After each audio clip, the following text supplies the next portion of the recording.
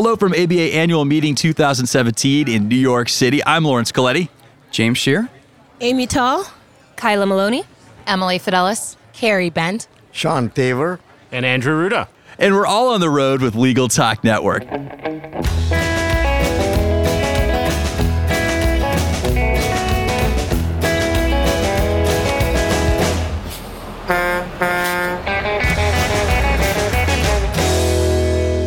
All right, and we're back. We have a humongous panel joining us today, and they're fresh off their CLE in the City session. It was called, and hopefully I get it right the first time, Artificial Intelligence and the Law, the New Frontier of Research, Recommendations, and Responsibility. So first up, who came up with that monstrosity of a title? That was me, James. That was James. So James, could you have possibly made that any longer? I tried, and I was vetoed by the group. So there was some groupthink there? We like to be collaborative, hence the large panel. Excellent, excellent. So first question for you guys. Got a lot of us, but it's important. You know, everybody presented. So I want to get your bios. I want to learn more about where you work, what do you do. So we'll start with James because he came up with the title. Sure. I'm a partner with Baker Hostetler, and I chair the information governance practice there. And I've gotten the opportunity to meet everybody who's on the panel and pulling together this as the track chair for the ABA's presentation of artificial intelligence. So I've gotten to write and speak and work with everybody we'll talk with. Hi, I'm Amy Tall. I currently work with Deutsche Bank as a VP. I'm a specialist in digital forensics, investigations, data analytics, artificial intelligence, and data privacy. Amy, that is a wonderful accent. Where does it come from? Oh, from the UK, of course. Excellent. Hi, I'm Kyla Maloney. I work for IBM Watson. I spent about a full year going around the world and asking the silly and uncomfortable questions to lawyers, as I have probably the least formal legal education in this group. But right now I work on connecting strategy to solutions in the legal space. Hi, I'm Emily Fidelis. I'm an associate at Baker Hostetler here in New York City, and I work in the e-discovery and data privacy and practice security groups and do a lot of artificial intelligence, blockchain, cross-border work in those spaces. Hi, I'm Carrie Bent. I work at Barclays. I'm the America's head of sanctions for the Corporate and Investment Bank, and I am also a lawyer, and I can thank James for pulling me into the artificial intelligence space. I'm Sean Taver. I'm the director for the small law firm center at the New York City Bar Association. Most of the people who attended today are people like me with no technical knowledge at all, and but learned a lot for the 1.5 hours by listening to this panel. And the question is, what can we use? How can we use it? Whom can we get it from? And I'm Andrew Ruda. I'm the CEO and co-founder of Ross Intelligence, and we pioneered bringing the power of a lot of the new techniques around AI to the legal space. All right, so I'm looking for a volunteer. I know that you probably covered a lot, but we just need kind of a general description. So who wants to give that to us of what was spoken about? So this is Kyla. I'll give that description. So today we talked a lot about the different areas of both artificial, or as I like to call it, augmented intelligence, and how that's starting to be understood and reflected in the different operations of law. As we pointed out and covered fairly extensively in the session, nothing happens in a vacuum, and there's no one answer to anything. So as we expand in computing and in our understanding of how society needs to work with the law, the alignment between the two is exciting, but as was pointed out by many of the panelists, it's not actually a new topic. Okay, so I see 3 R's in the title here. We have research, recommendations, and responsibility. So obviously that was part of the presentation, the research components. And who wants to jump in on that one? Sure. So this is Emily. The research is something that I think we can continue to use automated, augmented learning to help us as practitioners and as business people increase efficiencies in our work. We're already using technology and augmented intelligence to do this, but just as AI continues to expand, how can we automate processes continuously to become more efficient? So just real quick as a follow-up, Emily, what is augmented learning? There's a lot of people out there that don't know.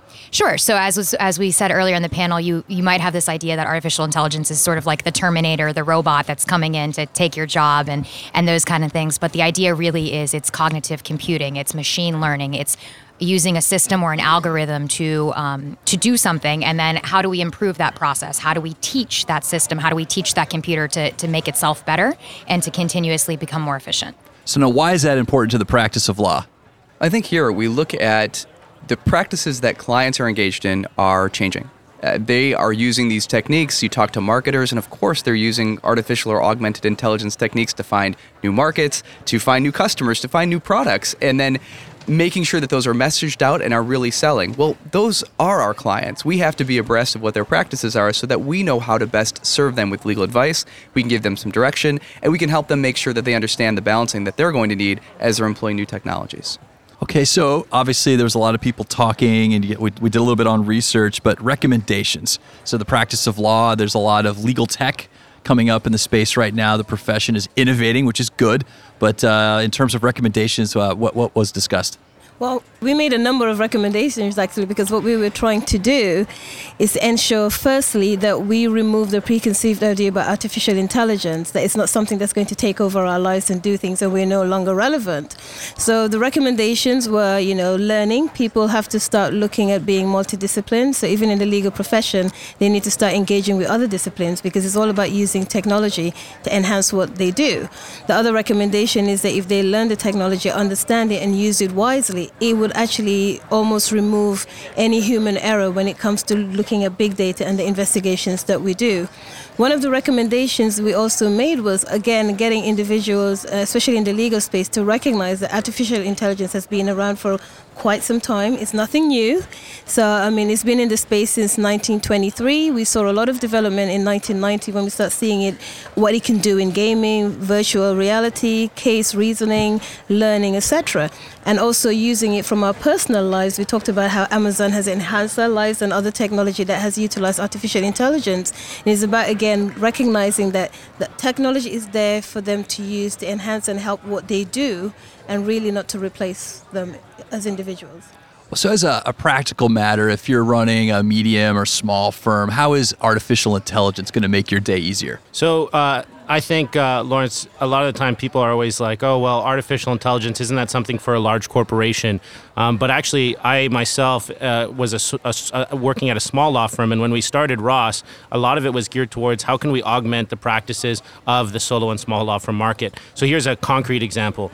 A lot of the time, a solo small law firm might not have the same resources, meaning the same personnel.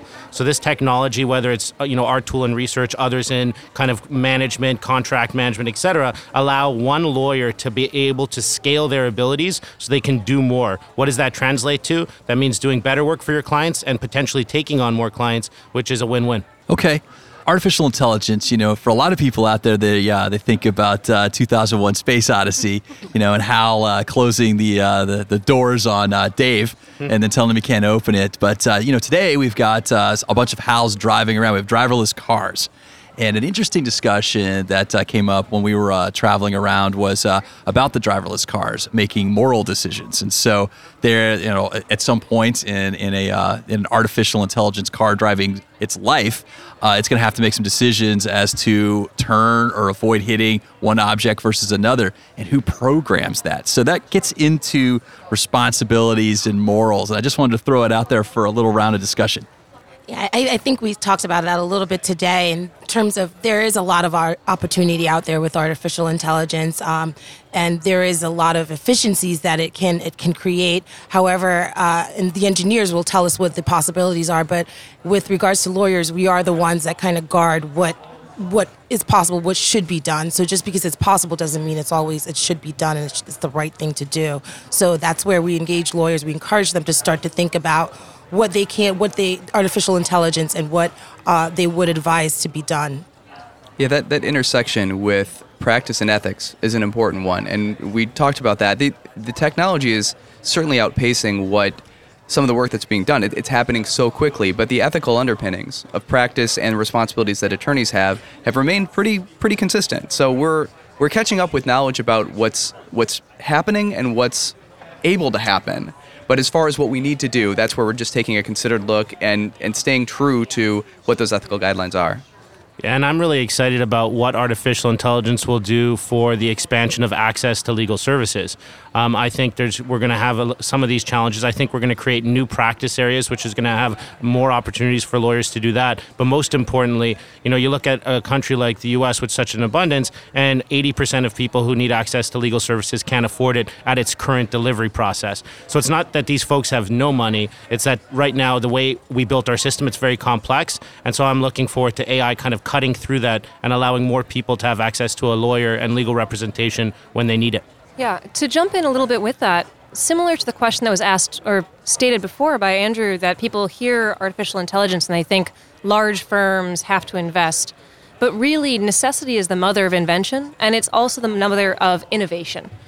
So we'll see as we go forward, needs like the 80% of those who need legal representation, not even understanding that they might need it. Those are the sort of areas where fast-moving companies who can be innovative and pick up on technology, or fast-moving practices in this case, will probably take the lead for the next bit. Yeah, and just to add to that as well, we've already seen in the legal space where legal practitioners have been part of the innovation. We talk again about TAR 1, TAR 2, TAR 2 being a requirement from the legal practitioners needing more machine learning that could actually replicate human behavior in order to deal with large data. So again, it goes back again to knowing the fact that artificial intelligence is not new. It's been around for quite some time. Certain things that we didn't even know were artificial intelligence. And one of those things, again, is OCR, optical character recognition. One thing about technology with artificial intelligence as well, while it becomes routinely used, it's no longer seen as artificial intelligence, but the underlying computational modeling is still the same. So it has been in the space for a while. The legal profession have been part of the innovation, and I think that's just going to continue. So a little follow-up on the ethics question. So I can't remember if I heard this or read this or saw this on TV, but recently there was a couple of artificial intelligence, I don't know if you call them beings or what you call them, but they were programs basically. And so they were doing some experiments with them, but then the artificial intelligence beings started talking to one another. And so the idea, they were trying to program them to work together, and that's kind of the benefit. I mean, this technology, the idea is to get it to work with other programs to bring greater efficiencies, but when they start talking in their own language, it starts getting outside of the control of the attorneys that are ultimately using them. And I'm sensing this is an Andrew question. So ethically, how do we handle that? Well, before we do that, I want to talk about what that story is, because I think it addresses something that is a big pet peeve. The media made it seem like those bots created its own complex language, and it was something nefarious, and they used the words Facebook had to shut them down. I have and I've put on my Twitter a piece of the conversation the bots were having, and it was nonsensical. It was like, yes, okay, yes. The ball goes, no, yes, 1, 2, 1. It was not what the media had made it seem to be. And they didn't shut down. When it was an experiment that wasn't successful, so they didn't continue with that. So I think, we're not at that point, so it's kind of like there's no need to really answer that question. But if we ever do get to a point in the future where they're able to do stuff like that, I think, we're going to be able to adapt and change. I think we already went through one industrial revolution where it was about, allowing us to do more muscular work, and now this is kind of an industrial revolution of the brain. We're now allowed to and able to extend our brain capacity and what we could do mentally. So, Lawrence, nothing to worry about with those bots. But that is something I'd say if there was something to worry about. Well, Andrew, if my toaster goes on strike, I'm going to blame you first. I'd offer up, too, that understandings about that story and what it really mean, they seem to vary depending on the individual and on the news outlet. But as far as the practice of law has been around a long time, and a lot of the scientific processes and advancements we've seen have real implications in cases, yet it's not as though we had to wait until certain scientific advancements were made before you had judges starting to make determinations or people arguing one way or another. We do the best we can with the information available to us, and I think that's the key there. We may not have all of the answers right now, and there may be certain parts of these processes that are difficult to really disambiguate or discern. However, understanding the best of what we can, that's the ethical consideration there, where you've got lawyers that really need to or should be keeping up with the pace of technology so that they can do the best job that they can. Well, we're running out of time, but I have one last question for everybody. Our listeners are going to want to follow up. They're going to want to get ahead of this toaster strike that Andrew is going to eventually put on. So being that the case, let's get a little contact information. We'll start with James. Hi, you can reach me at Baker Hostetler. You can email me directly at jsherer@bakerlaw.com. Hi, this is Amy. You can reach me by email. Email is amie33_UK@yahoo.co.uk. And Kyla. So I can be found on LinkedIn under Kyla Maloney, or you can email me directly at Kyla, that's Kyla, .Maloney, that's MALONEY, at us.ibm.com.